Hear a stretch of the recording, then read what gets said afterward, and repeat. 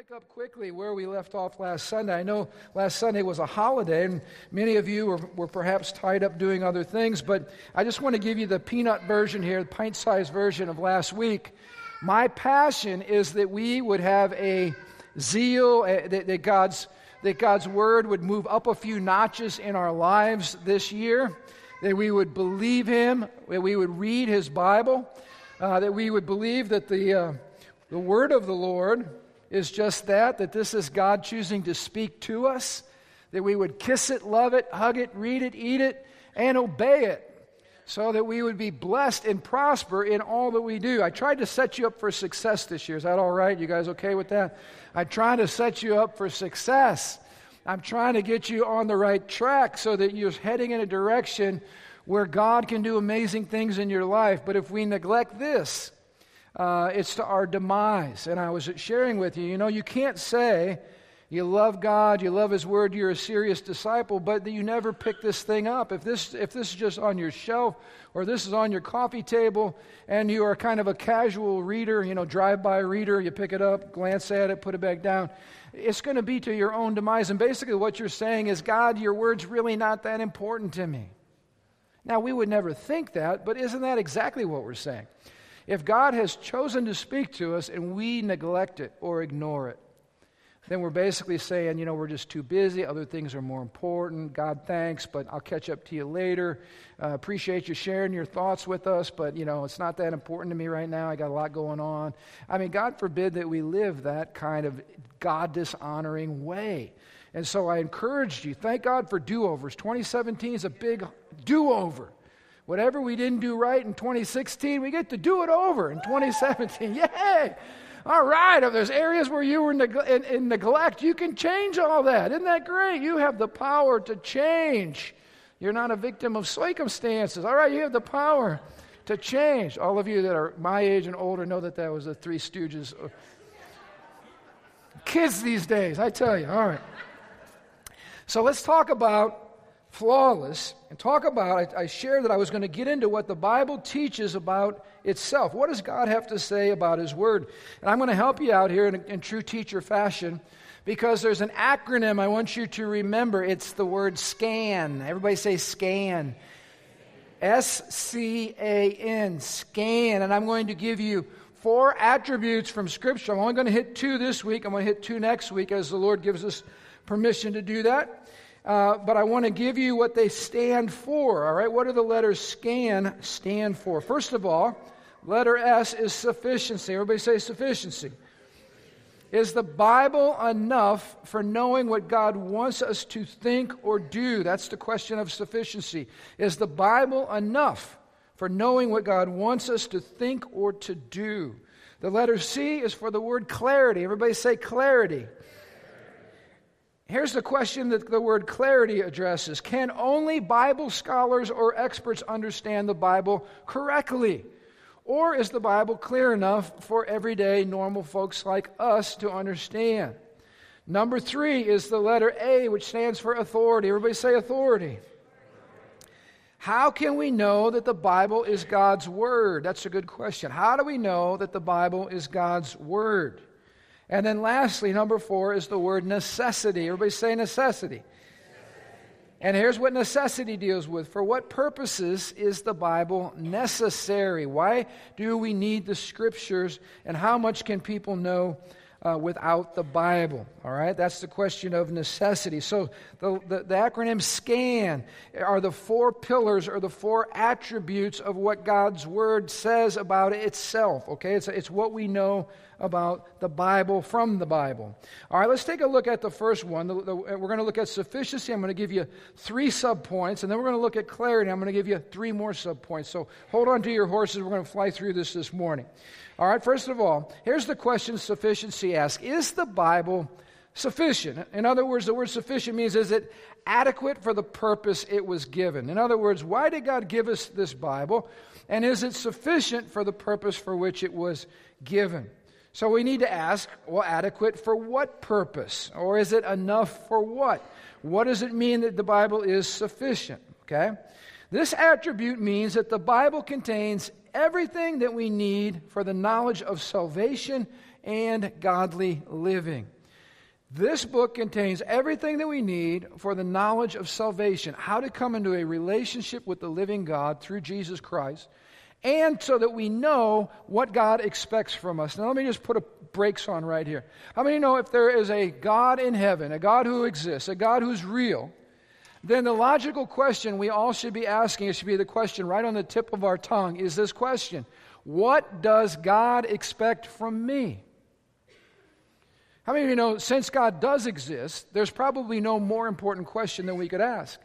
Because you don't want the answer to this question, or you don't want to ask this question when you're standing before Him someday. How many of you know it's too late? So I'm trying to help you guys out. I'm like the teacher giving you the answers to the pop quiz before you get there. Because you're going to stand before God someday. And at that moment, you're not going to go, oh no, did I live the kind of life that I should have lived? Because it's going to be too late. So you want to be asking the question, what does God expect of me right now? And where can I find the answers to that all-important question? Does this make sense to everybody? I'm trying to help you out. Everybody add 100 years to your life right now. Where are you going to be? At the same place as your neighbor. Dead. All right? And at that moment, have I got everybody's attention, okay? At that moment, what I'm talking about right now, you're going to want to know that I really paid attention to what Pastor had to say on that second Sunday in January of 2016. Because here's the issue. 2017, I'm sorry. Those old habits are hard to break, aren't they? All right, 2017. Let's talk about sufficiency. I want you to look back to where we were last year, 2 Timothy chapter 3. Last week. I'm having trouble with this time thing. I stepped into the eternal and I've lost track of time. All right. 2 Timothy 3, verse 15. Last week, here's where we were at. Paul writing to Timothy, he says, "And how from childhood, Timothy, you have known the sacred writings, which are the Hebrew Scriptures," that's what Timothy's Bible was, the Hebrew Scriptures, "which are able to give you the wisdom that leads to salvation." There we have it. The main purpose of the Scriptures is to give us the wisdom that leads to salvation. And I love the way the Amplified Version translates this, because it gives us an amplified meaning about what faith in Jesus Christ looks like. Look at what it says here. Surrendering your entire self to Him and having absolute confidence in His wisdom and power and goodness. I want to ask you right now, I want to ask you personally, have you done that personally? Have you demonstrated faith in Christ so that you surrender everything you are to Him and that you trust His wisdom and power and goodness for your life? That's what it means to have saving faith in Jesus Christ. That's the purpose of the Scriptures first and foremost. I mean, you know, the Bible doesn't give us answers about every single thing in life, but listen to me, it gives you the answers to what matters most. Because the day is coming when you're going to face the Lord and you're going to stand before God and you're going to figure out at that moment whether the life that you lived was sufficient, or that whether or not you placed faith in Christ and the sufficiency of His work on your behalf. That's what's going to happen. And then it's forever, all right? It's forever. It's eternity. And so the Bible gives us the answers to what matters most in life. Look at 1 Peter chapter 1, verse 23 with me. It says, "For you have been born again, but not to a life that will quickly end. Your life will last forever." Why? Because it comes from the eternal God, or from the eternal living Word of God. Where does our life come from? From the living Word of God, from the spoken Word of God. The Bible's desire in God speaking to us is to not only give us information about God, but how many know this is a living book? The Word of God is supernatural, and it awakens things in our lives. It causes revelation knowledge. It causes us to be born again. It causes us to see the glory of the Lord. It causes us to repent of our sins where we need to.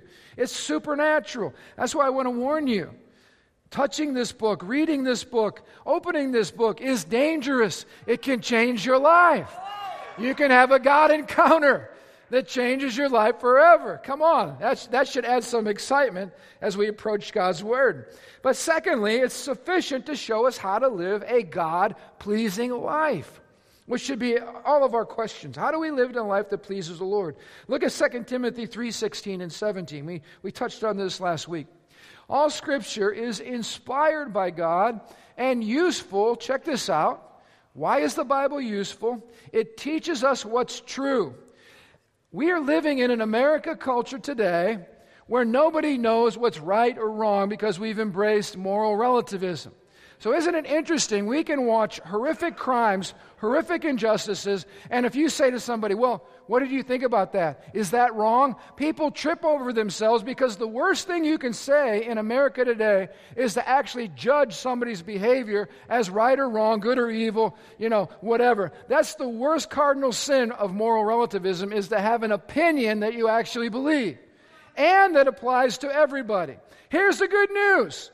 We don't have to walk around in this life wondering what is good or what is evil. We have a Bible where God has spoken to us and God has taught us what is true, and He's making us realize where we're wrong in our lives. The absolute standard is not your feelings. It's not your neighbor's opinion. It's not the evening news. The absolute standard for truth in my life and your life and for every human's life, I don't care when you've lived or where you've lived, is thus saith the Lord. That trumps everything. Thank God He has spoken to us. It corrects us, it teaches us, we learn what's right, we learn what's wrong, and it teaches us, the Bible says, to do what is right. That's why God has spoken. Now, it would be a foolish thing for God to say, don't do that. I don't like that. Do this. I want to bless that. Pastor Dick gave us some great examples of our communion today. The 7,000 promises of God. What is that all about? It's the fact that God is taking the time to tell you what He likes, what He blesses, what He doesn't like, what He judges. Thank God He has spoken. We should be, of all people, the most happy people that we're not running around in total darkness trying to figure this out on our own. God has shared with us what matters to Him. Look at Psalm 119. I'm reading from the Message version here. I love the way it says this. Psalm 119, verses 1 through 3. Listen, thus saith the Lord. I like to put that in front. This is not Pastor Ron talking. Thus saith God Almighty. You are blessed, God says, when you stay on course, walking steadily on the road revealed by God. You are blessed, God says, when you follow His directions, doing your very best to find Him. That's right, He says. You don't go off on your own. You walk straight along the road He has set.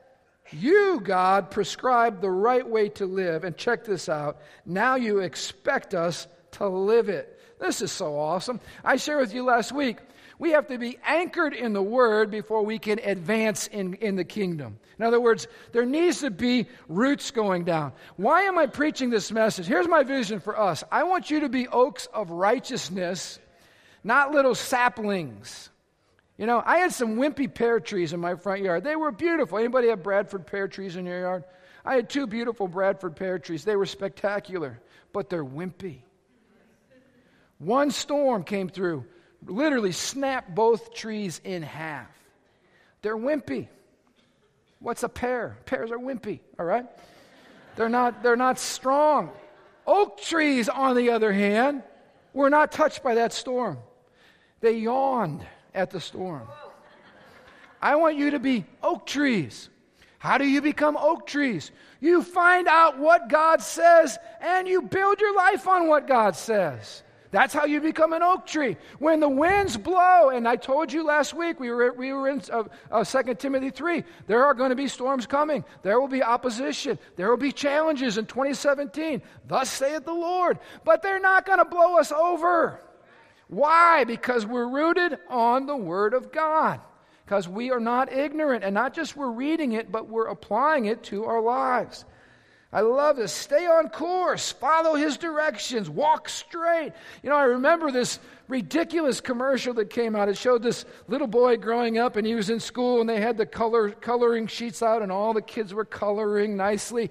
And on the commercial, he's scribbling outside the lines. All right? And then it fast forwards, and now he's driving his cool, hot car that they want you to buy. And what is he doing with his cool, hot car? Oh, no, he's not on the highway. He's going off-road because he's a rebel. Yeah, and rebels are cool. No, rebels are stupid. And they color ugly pictures.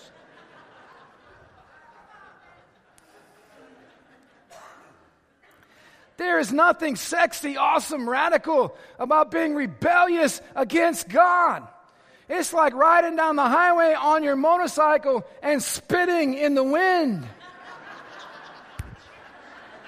Oh, but you're cool as it runs down your face. No, you're stupid. God says there's a path to go on. If you walk on it, I will bless you. If you follow after me, I will bless you. Come on, folks, this isn't rocket science. There is a direction, a course that's been set. And I'll just say this, I shared it last week. All the Vogue, cool, whatever, which I get so tired of because every week there's the latest whatever's cool in America. I'll tell you what God respects. God respects people that honor His word and walk the course through thick or thin after 40, 50 years like mom and dad have done. And at the end of your life, all the young bucks sit back and go, you know what? Those people did something right. I want to be like them. There was no flash sometimes. There's no fireworks. Sometimes it looks boring. But you know what? If you stay on the highway, you will get to your destination and you will look back and you'll go, I have walked in the blessing of God for 50 years. That will be your testimony, not from a theoretical standpoint, but from an experiential standpoint. You will have stories with the living God. That's cool. And let me just tell you, it passes the cool test because it's cool forever. I want to be cool forever. Yeah. Think on that for a while. Check out this next verse. I love it. Psalm 119, 44 and 45. I will keep on obeying your instructions forever and ever. Look what verse 45 says. And I will walk in freedom. Anybody want freedom this year? I will walk in freedom. Why? Because I've devoted myself to your commandments. Isn't this crazy? The freest place you'll ever be in your life is when you're anchored to the truth of God's word. Isn't that a paradox? We think freedom means casting all care to the wind and doing whatever's in our heart to do and being authentic to my true self. You don't even know your true self until you open up the Bible. It's like a mirror that reveals who you are.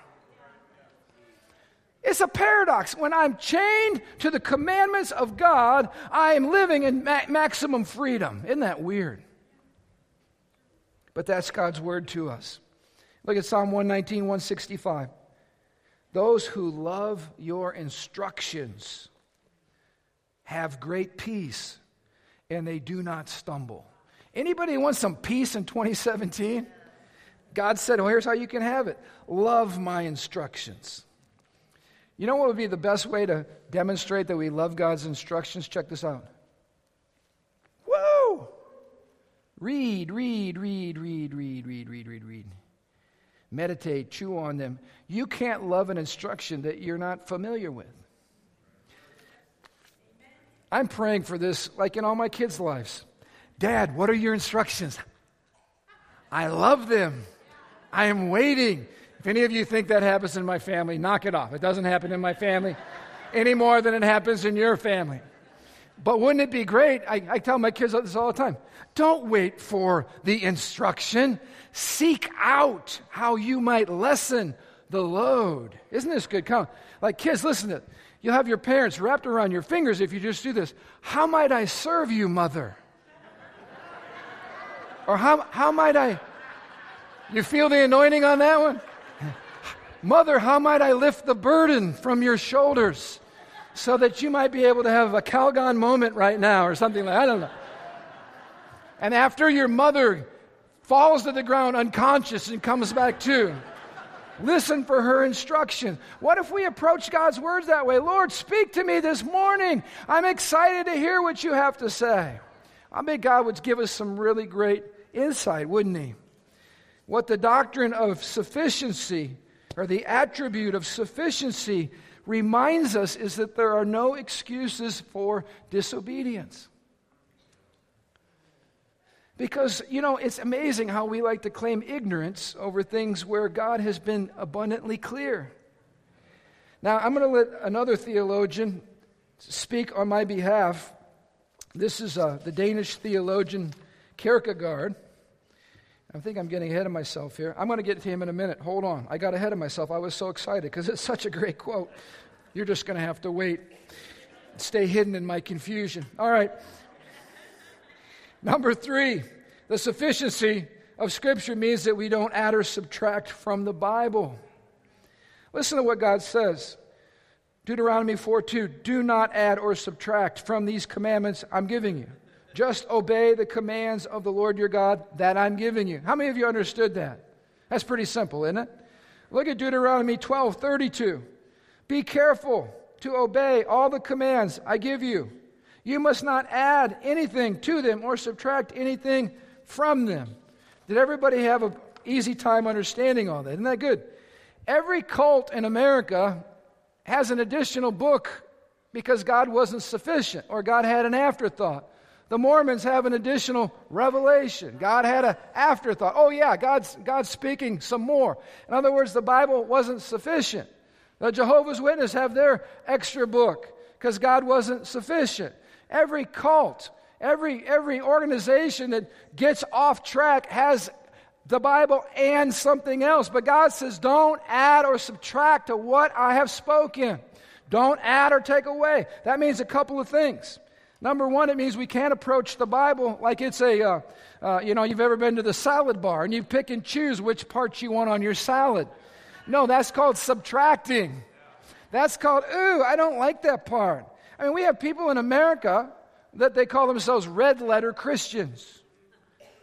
That means the only part that they really take seriously is the red letters. Because that's what Jesus said. Well, there's a problem with that because Jesus validated the entire Old Testament, which was the Bible at the time that was their Bible. What are the Holy Scriptures that Paul was talking to Timothy? It was the Old Testament Hebrew Bible. That's what it was. God does not split His Word into good parts and bad parts, red parts and black parts or whatever. This is all the Word of God, and you eat it all. You don't cut parts out that you don't like. Well, God, you seem so harsh back in Exodus. Deal with it. He's objective reality. You're talking to God and His Word like you're going to adjust Him to make sure He's palatable for now? Suck it up. Elevate your understanding of the Word of the Lord. God determines what's true and real, not American culture, not the universities, not the evening news. God determines what's real, and this is all His Word. Our job is to eat it. The Word of God is more than enough for the people of God to live our lives for the glory of God. That's the point. Scripture, don't cut it, don't add to it, eat it. The whole thing, mashed potatoes, the peas, everything. Whether you like it or not, it's good for us, and receive it and let our lives be shaped accordingly. All right, let's get to the second one here. I'm going to blast through these. The clarity of Scripture. Some of you guys, especially, I say guys, both genders, but let me clarify. Some of you men in particular will often say something like this, I just can't understand the Bible, it's just too hard. Just too hard. That is a sacred cow that you need to kill in your life, because if you keep believing that stinking lie, you're going to be the one that is depraved from the truth that God wants to give you and from the blessing that comes by reading and obeying the word of the Lord. I want to prove to you and prove to all of you that is a bold-faced lie. Is the Bible too hard for us to understand? Well, let's go back to our previous point, the sufficiency of Scripture. If the Bible's too hard to understand, then what hope do you have in finding Christ as your Savior and knowing what God expects from you? If the Bible's too hard to understand, you would have no hope of ever being saved or ever understanding what expectations God has on our life. So we better hope the Bible's clear, because our eternal destination is hanging in the balance. We better hope God's clear. I'm going to show you that the Bible is a plain book, and the Scriptures are clear about what they are about. If the Bible as a whole is unclear or impossible, we are in deep trouble. Now here's the problem. We love to claim ignorance, our fallen nature, that is. We love to claim ignorance because we have learned that if we're ignorant, we're not responsible. Now, I know I'm not speaking to any of you, but if you have kids, you walk into the room, there's the crime scene, and you go, what happened? What? It's a disaster. I told you about the pop all over my ceiling in my boys' room. What's that? What? Elevate. I don't know. It's amazing. So here's the deal. We go, you know what? If we don't read the Bible, we won't know what God says. And if we don't know what God says, then maybe when we stand before Him, He'll cut us some slack because we're stupid. Bad strategy. All right, I'm just helping you guys out. Bad strategy. No, we cannot claim that approach. Here's my Kierkegaard quote. I love this. The Bible is very easy to understand, but we Christians are a bunch of scheming swindlers. I didn't say it. He said it. We pretend to be unable to understand because we know very well that the minute we understand, we are obliged to act accordingly. That was good, wasn't it? Scheming swindlers.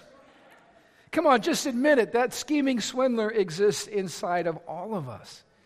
Sometimes we read the Bible. In fact, that's my next quote from Mark Twain, who was not a theologian and not a godly man. But this is what Mark Twain said. It ain't the parts of the Bible that I can't understand that bother me.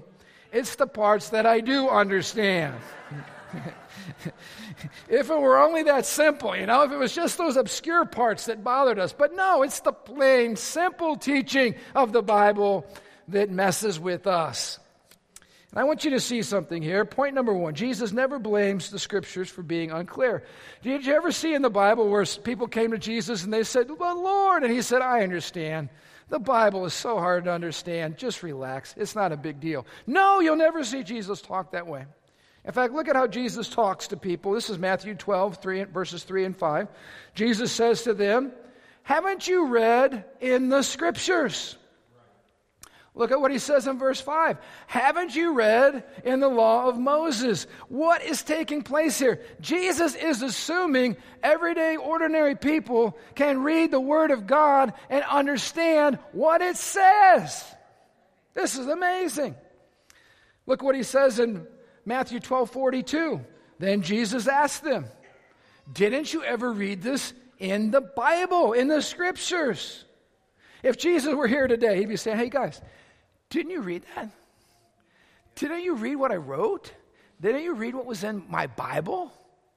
He'd be looking at us like, seriously? I mean, Americans of all people are without excuse. We have access to gazillions of translations, and how many Bibles do we have access to in this country? And I can just hear the words of the Lord saying, didn't you guys read that? In fact, look at what He said. This is good. Jesus said this to the ones who were supposed to be the Bible experts, the Pharisees, Matthew 22:29. Jesus says this, your mistake is that you don't know the Scriptures. These guys had it memorized inside and out, but they didn't know the Scriptures and they didn't have a knowledge of the power of God. How many of you know the purpose of the Scriptures is not to store it away in our brains so we could argue and fight about it, but the purpose of the Scriptures is to transform us to look like Jesus so we can actually encounter the living God, and the power of God changes me. In other words, when you read the Bible, it should leave a mark. We should be repenting, or we should be rejoicing, we should be acting, we should be moving, we should be doing a lot of things, but the one thing we should never be doing after reading the Bible is sitting there with a dumb look on our face. Amen. All right, no, we need to obey the Word because the Word is clear. Jesus assumed that we had the ability to read and understand the Scriptures. Second point I want to make here is that Scripture is addressed to common folks, not to religious experts. Now, this is good news because I don't know about you, but I'm a common folk. I was raised right here in Lake County, Indiana. I'm a region rat. How about you? Any region rats out there? I'm a region rat. This is blue county, or blue collar. This is steel country. This is common, ordinary folk. And guess what? Jesus is talking to you. He expects that you and we can understand what the Bible says. enough to know how to reach him, how to receive him, and how to follow him accordingly. Check this out, Matthew 12:37. The Bible tells us that when Jesus taught, the common people, everybody say common people.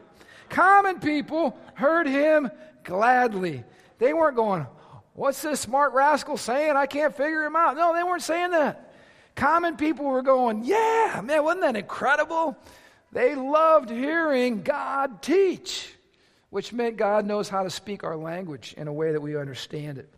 When the Lord addressed all of Israel, this is Deuteronomy 6:4, he said, listen, O Israel. He's talking to the entire audience of God's people, and he expected them to listen. You all know that most of the epistles in the New Testament weren't written to individuals. They were written to the whole church, to all y'all. Which meant that when they read the letters from the Apostle Paul, inspired by the Holy Spirit, God was speaking to every single person, and all were expected to understand and then to be able to obey and to grasp what was being taught. I love that. And how about this? This is amazing. Even parents are expected to know God's Word and to teach it to their kids, which means that not only parents get it, but the kids get it. Isn't this amazing? Look at Deuteronomy 6:6-7.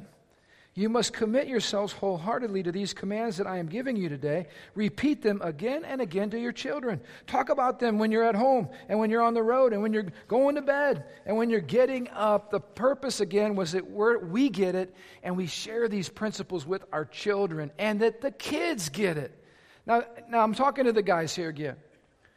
If God expects children to be able to understand His Word and to get it, how can we sit back and put our Bible on the shelf and say, I just can't read the Bible, it's just too hard for me to understand? I'm telling you, children will stand up on the great day and bring an indictment against us if we believe that lie. I'm just telling you, don't go for the lie. Point number 3, we're wrapping it up. God expected that all of His people be able to know and discuss His Word and to apply it to the ordinary situations of life. Look at Psalm 19, verse 8. I love this. Psalm 19, verse 8. The life maps of God are right, showing the way of joy. The directions of God are plain, the Bible says. Check that out. And easy on the eyes. This is so good. This is a life map that if I follow it, where does it lead me? It leads me to joy. Anybody want to go there? Where you want to go on vacation? I want to go to joy. Yes, come on. I want to live a life filled with supernatural joy. How do I get there? I follow the life map. Well, Pastor, it's so hard to understand. No, the directions of God are plain and easy on the eyes. Isn't that beautiful? So you go before the Lord, you say, Lord, thank you. This is a life map. This is to show me how to live, and I thank you that it's plain and easy on the eyes. Holy Spirit, help me understand God's truth. And then you jump on in. You'll be amazed at what God shows you. Look at the next verse here, Psalm 119, 130. The teaching of your word gives light, so even the simple can understand it. Isn't that awesome? Even the simple can understand it. So here's what we need. We need willing hearts. And we need a holy helper. How many of you know your problem is not your intellect? In fact, some of you are going, man, I just didn't do good in school, and I feel like I'm not a good reader. And, that all may be the case. But listen, the Bible is not something that you have to go out and get 1,000,000 degrees before you can even crack it open and get something from it. I have seen people that struggled reading 1,000,000 other things, and they came before the Lord, and they said, God, this is your word. Will you help me learn how to understand and read your word? And guess what God did? Supernaturally gave them ability to understand and apprehend the word of God. In fact, some of the most powerful preachers, I was just reading about John Bunyan. John Bunyan, Pilgrim's Progress, an uneducated cobbler. You read his works and they are so pregnant with Scripture because he did a lot of jail time for preaching the gospel. And in jail, he spent a lot of time in the presence of God and reading this book. And all of his writings, they say when you would prick John Bunyan, he would bleed the Bible. I think of William Carey, an uneducated cobbler who went to India and transformed the nation because he was a man of God. Now hear me, this is not anti-education. Study the Bible. Pursue degrees, whatever you can, but I'm just telling you this. Focus on your heart first. Focus on your heart first. I was sharing this morning. You know, how many of you have figured out as a parent that approaches everything, like the way your kids approach you? Like if I say, hey, son, come here. And my son comes up and he says, what? That's not a good approach. Because there's already like, what? Like you're bothering my agenda. Like yeah, what do you need? Bad approach. And it's the same way when we approach the Bible. We're here to approach God. We want to hear from Him through His Word. And how many of you know if you get into the time card thing, like, I did my daily devotions, out the door, I'm like, I read my 2 paragraphs, what? It's like you're going, what? I'm done. I'm moving on. How many of you know the whole purpose of this is relationship? And if Dick Baxter wrote a book and I'm enjoying it, I get to chapter 3 and I get to the second paragraph and I'm like, that paragraph does not make any sense to me. What should I do to get the meaning of chapter 3, paragraph 2? I could pray, but there's a better solution. I should go talk to Dick Baxter because he's the author. Does that make sense? Everybody get that? Pastor Dick, what do you mean, chapter 3, paragraph 2? Oh, this is what was in my heart. That was awesome because I have a relationship. I went to the author. I asked him humbly to explain himself. I got revelation. Guess what you do with the Bible? Go to the author. Where does the Holy Spirit live? Ask Him. Holy Spirit, help me to understand the Word of God. Now let me say this too. When we talk about the sufficiency of Scripture, don't take it to the other extreme. I don't need any of you. I don't need any teachers. I don't need any Bible scholars. I don't need nobody. It's me and the Holy Ghost and my Bible. Don't do that. You ain't that smart. How many of you know it's foolish not to glean from the wisdom of godly people who have gone before us and who have studied the Word and who have had more knowledge, more time, more study, more whatever. Sit at their feet. Listen to them too. But then come back, have your own relationship with God and ask the Holy Spirit to give you revelation. Because listen, the Holy Spirit wants to personalize the Word into your heart. I didn't say give you a private interpretation. Because how many of you know there are no private interpretations? God's not going to tell something to you that He added on to the last chapter of Revelation because He forgot and He added that just for you. It also means if an angel shows up in your room and starts adding to the Bible, you know where that angel came from, all right? That ain't a holy angel. I don't care what kind of glory you thought filled the room, all right? The sufficiency of Scripture means God has spoken to us. And He's given us everything we need for life and godliness and salvation in a book. And He's actually filled you with the one who authored the Scriptures. So we have a beautiful advantage. Now let me just say this. If you're an unsaved person and you don't know God, I think the Bible is going to be very unclear to you because the Bible is clear that if you don't have the author living inside of you, you're not going to understand most of it. But you know what you will understand? There's a God, and God has spoken, and He's given us commandments, and He's coming back to judge the earth, and there's a heaven and there's a hell. How many know that's enough to get you interested? I say that tongue in cheek. That's enough to stir up at least an awareness that there's a God and I better have a relationship with Him. But we have been given the Holy Spirit, our holy helper, to help us understand. Now let me make one more clarification. I did not say that the Bible is simple everywhere. I said that the Bible is clear. There's a difference. How many of you know when you're a baby Christian, we don't say, hey, we're going to turn you on to Leviticus. Now, Pastor Dick loves Leviticus because Leviticus is full of amazing treasures about the holiness of God. But you know what? We're not going to send you there first. We'll probably send you to the Gospel of John, right? So you can read about Jesus and all that He's doing and, oh my goodness, and you're there and, oh, it's incredible. And He's speaking to you about how to know Him and how to have a relationship with Him. We're not going to send you to the book of Romans. where you can probe the depths of the sovereignty of God and justification by faith and all this kind of wonderful truths. Now listen, those are incredible truths. And praise God, He's given us people in the body of Christ to help us unpackage the depth of the beauty of those truths, because it's deep water. It's not that it's unclear, though. It's just that sometimes it's tough to understand. Now, let me mention this because I think this is hilarious. Maybe I'm wrong to think it's hilarious, but I think it is. 2 Peter chapter 3, 15 and 16, Peter says this about Paul. Two apostles, both writing under the inspiration of the Holy Spirit. Peter says some of Paul's comments are hard to understand. And those who are ignorant and unstable have twisted his letters to mean something quite different from what Paul meant, just as they do with other parts of Scripture, and this will result in their destruction. How many of you know you don't want to be a Scripture twister because it results in your destruction? But Peter was just saying, hey, there are some parts of Paul's letters that are harder to understand than others. Okay, we get that. It doesn't mean they're not inspired. It doesn't mean they're not clear. It means you have some work to do. It means you have to dive in. You have to study to show yourself approved.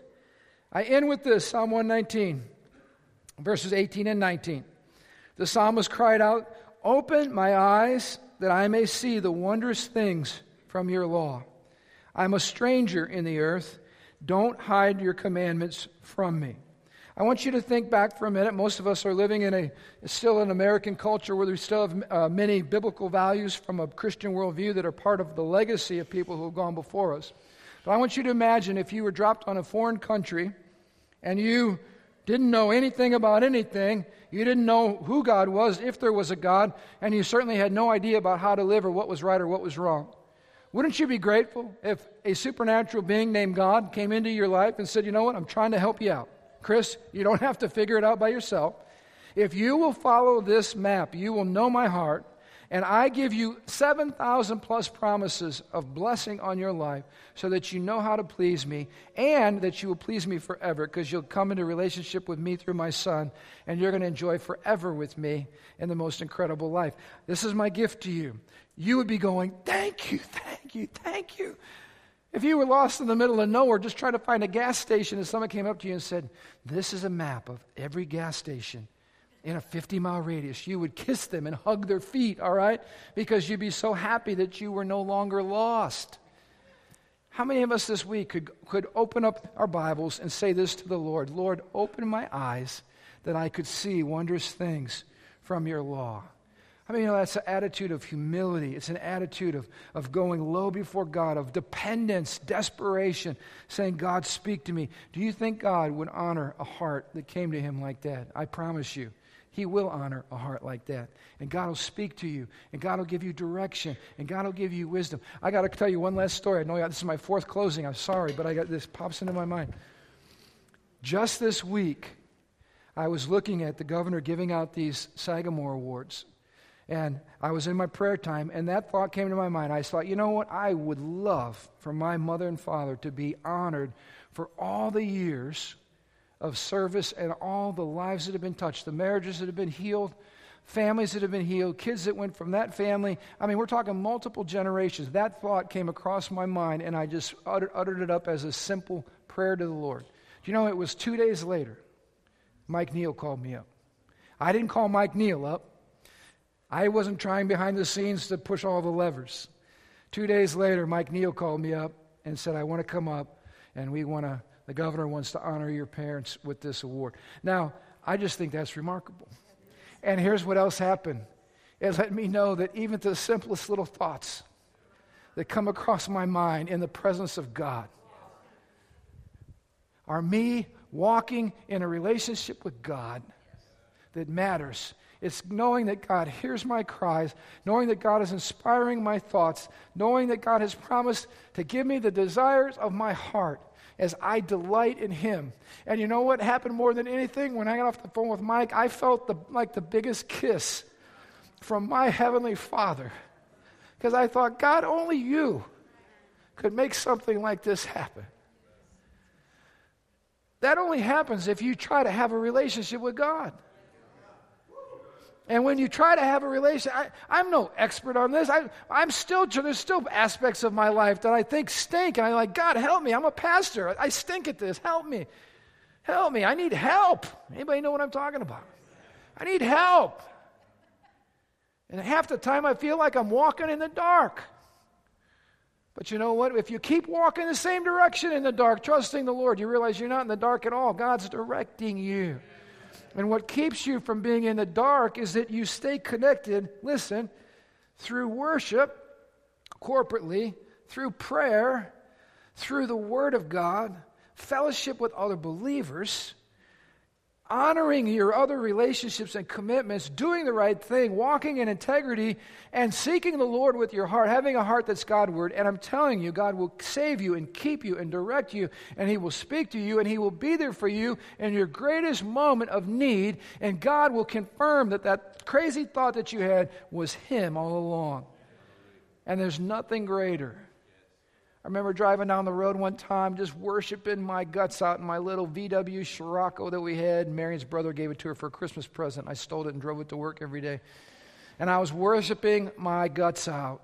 I mean, you know how when you don't get, this is like the country, no one's even looking. There's no human beings out there. There's corn. And I was just, I was making a total fool of myself for Jesus. I was glad there was nobody. Social media was not even around then. And I heard as clear as could be, my Heavenly Father tell me how much He loved me and how proud of me He was. I about drove into the cornfields. I had to put the brakes on and get off on the side of the road. I was crying so hard. I love it when God talks to you like His own son or His own daughter. Isn't that awesome? That's what He wants to do. The Word is just an introduction to the heart of God. The Word leads us to God who loves us. The Word gives us promises from God's heart. So believe Him this year. I talked to a lady first service. She said, Pastor, I used to have to work every single Sunday. I told him, I don't want to work on Sundays. I need to worship the Lord. And she says, I'm here today. I'm making a commitment. That lady is going to be blessed this year. You know why? She's believing God. She's pursuing God. And God is going to meet her. She went through a terrible tragedy, terrible loss in her life that was just so profound and so painful. She is setting herself up for a massive God encounter that's going to take that pain and it's going to set her on a whole new direction. See, God watches. God cares. God's looking. God's watching us. God's watching our behavior. He's watching if we believe Him. He's watching if we honor His word. And He cares about it. He really does. And if you will be somebody that makes God matter in the sense that you make Him matter in your life, His word matters, His priorities matter, God will make sure you matter in His life in a profound way. You'll experience that. Stand to your feet. I want to pray for you. Father, thank You for Your people. Bless us today, Lord. Thank You for Your word. God, we want to apply it like never before. Believe You, trust You, and walk in Your word.